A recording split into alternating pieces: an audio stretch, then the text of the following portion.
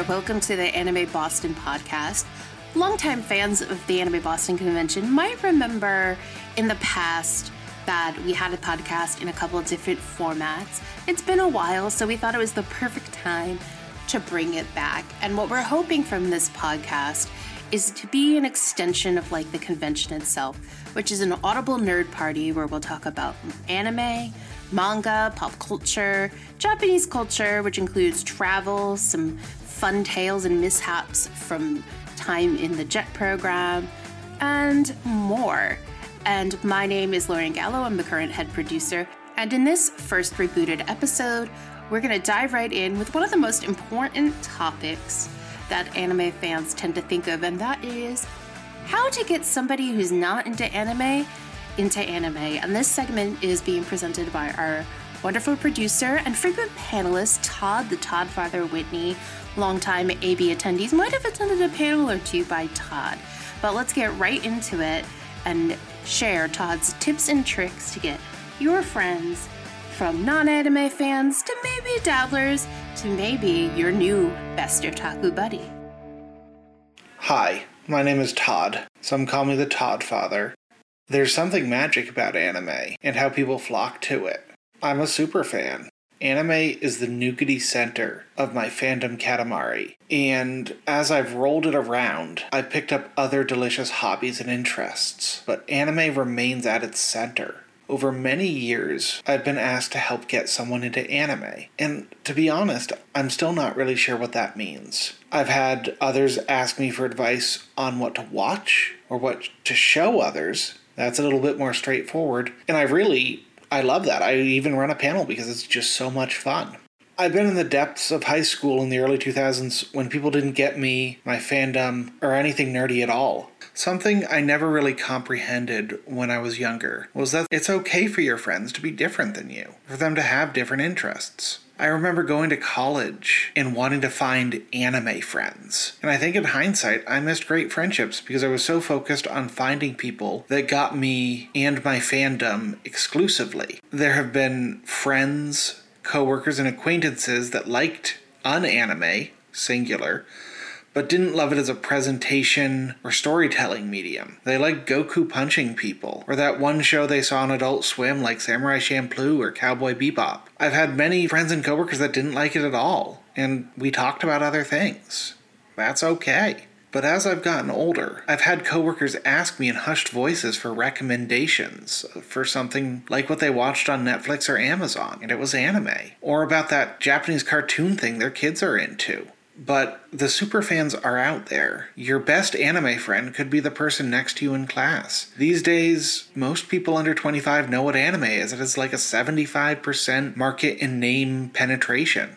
But I've now worked for 2 different companies that have had chat rooms about anime for anyone to join. And it really takes all types. To be honest, I do work in a traditional nerdy field in IT/software development. But to be honest, many IT and tech companies haven't been the dens of geekery that I thought they would be when I was younger. There are just as many people into sports, their families, their pets, their hobbies, as there are into anime. And that's great. This is all a way of trying to explain that anime is not for everyone. I think there are universally great animes, but I know that some people may just not like them. And more importantly, getting someone to anime and finding acceptance about your hobby are 2 very different things. So it's very important to know yourself and why you want to get someone into anime in the first place. For example, if you like shonen, like action anime like Hero Academia, Naruto, Bleach, what are you looking to get out of the investment of your time in bringing someone into that fold? Are you looking for a watching partner or someone to fan out with? If that's the case, I kind of want to recommend that you try to find someone that's already into anime. This short circuits the rest of this explanation, and boom, you have a new anime buddy. Like maybe they're not quite into the exact show you are, but if someone's really into anime, they're generally watching a lot of the same things that you want to be watching and talking about.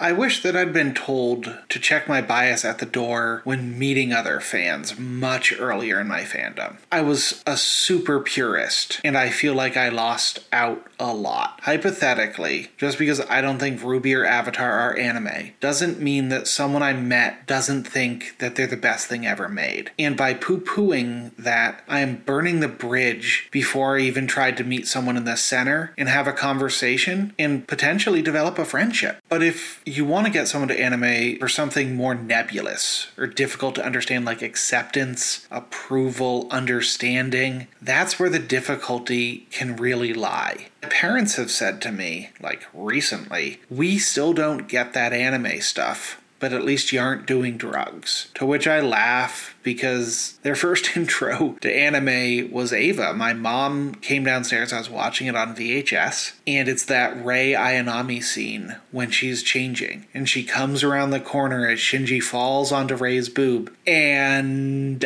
I really haven't been able to win the back since then. So, you can't always win, and to be honest, I feel like I need to be clear about my own personal failings in this space when I'm giving advice.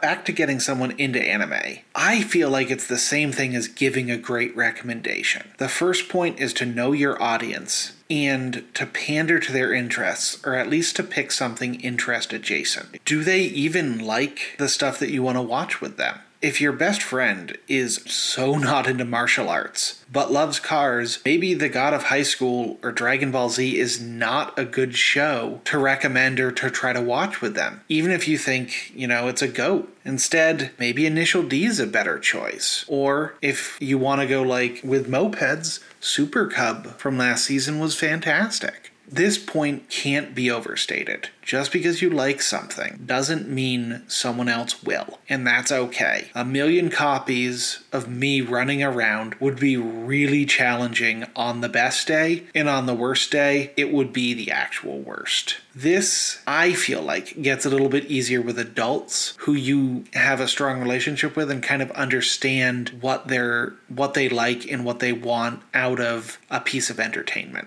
Knowing that your partner loves CSI can lead you down the path of a hard-boiled cop show like Psycho-Pass, a cyberpunk cop show like Ghost in the Shell, or even a caper show like The Great Pretender or Lupin. If someone's more into sports, maybe something like Haikyuu or Yowamushi Pedal. Or if they're into sports and superheroes, Kuroko's Basketball is a slam dunk. I'll show myself out. Another example might be someone who likes high suspense dramas, like Silence of the Lambs. Perhaps something like Death Note or The Promised Neverland would be a really great choice. I've seen some good and not so good flowcharts online that can sometimes help with this, but often I find that they're pretty opinionated around otaku-centric hits, and not something that can appeal to a wider audience or a less aware audience. There's a strong caveat here. Outside of a few objectively funny shows, anime comedies aren't that funny to non-otaku. There's just too much shared context and cultural stuff you need to get it. If someone's into comedies or funny movies, anime comedies are the worst place to start. Trust me. As important as knowing your target's tastes, knowing what your audience dislikes, both visceral and story device-wise, is equally important.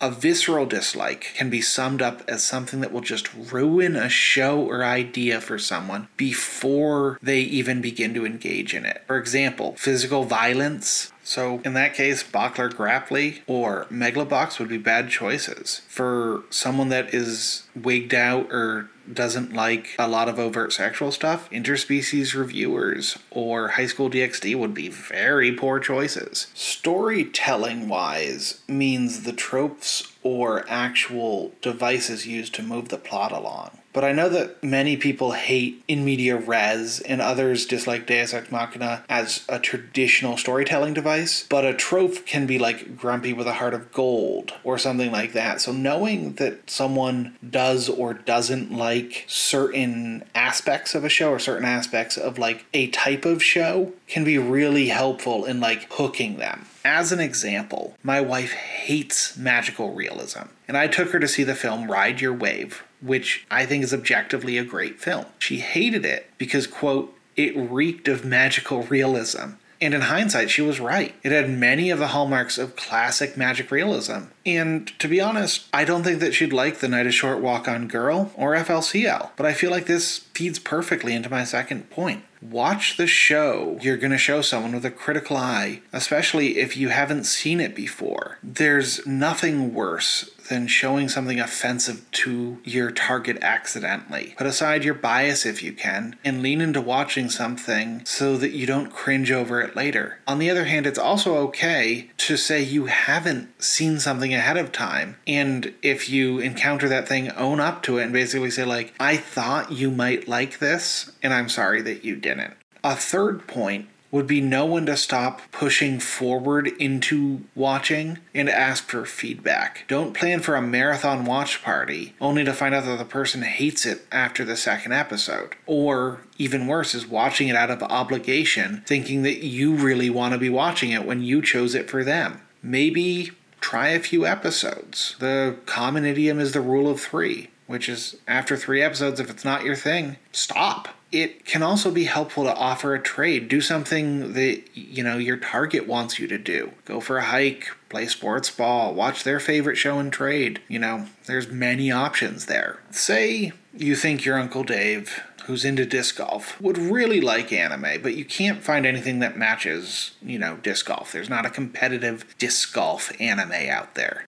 I would encourage you to stay away from anime films that are an adaptation of an existing show. Almost as a universal rule, they're unwatchable unless you have, deep knowledge about the show. Exceptions exist, but watching them is almost universally disappointing. Many other classic anime films are not great choices for other reasons that I really don't have time to go to in this podcast. But I've told many people to avoid Studio Ghibli films as starter anime choices, especially when trying to draw people in, because while they're beautiful, I find many of their stories incomplete as a consumer of the story. They also sometimes read as a bit childish or Disney-like, and while there's nothing wrong with that, many adults tune that out. Or be like, it was beautifully animated, but I don't really get it. If you are watching with family, I think that there are a few excellent films by Hosoda, like The Girl Who Leapt Through Time, Summer Wars, and Wolf Children. These films talk about universal truths like friendship, motherhood, and the importance of family, and are great watches with people of all ages. If your target is into,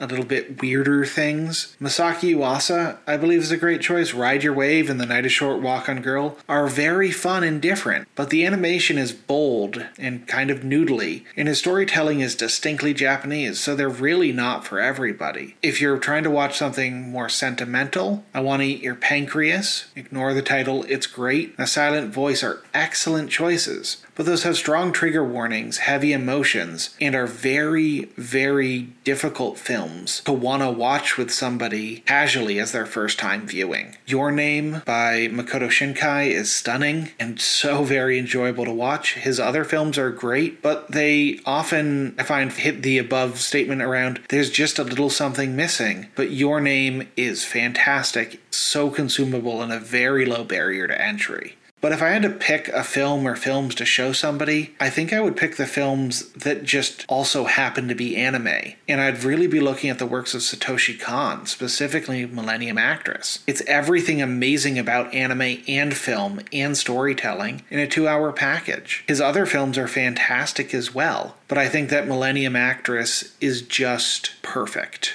So that's all super plain and clear, right? After listening to me for the last couple of minutes, you know exactly how to get someone into anime.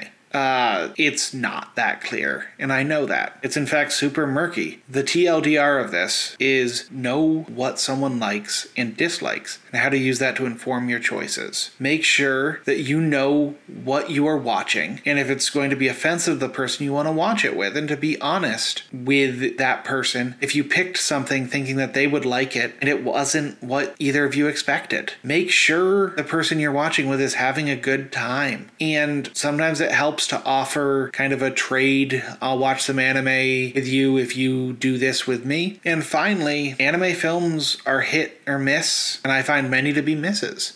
I'll end this by saying my go-to recommendation these days, when I can't find a good answer, or the person isn't really somebody that I want to get into anime, is Promare. It's perfectly all the things anime, and nothing even comes close to looking like it or feeling like it. It really is the power of anime made into a film. It's loud, it's absurd, it's amazing, it's potent, it's just so much fun. Thank you so much for listening. I hope that you have the best of luck getting whoever it is in your life into anime. Thanks for listening to this episode of the Anime Boston podcast presented by the Anime Boston Convention. This is a volunteer effort and a labor of love and is presented to you by the podcast staff Lauren Gallo, Bogu Liu, George Yazbak, Mitch Stern, Non Vo, Olivia Keene, and Todd the Todd Father Whitney. Thanks for listening, and we'll see you next time.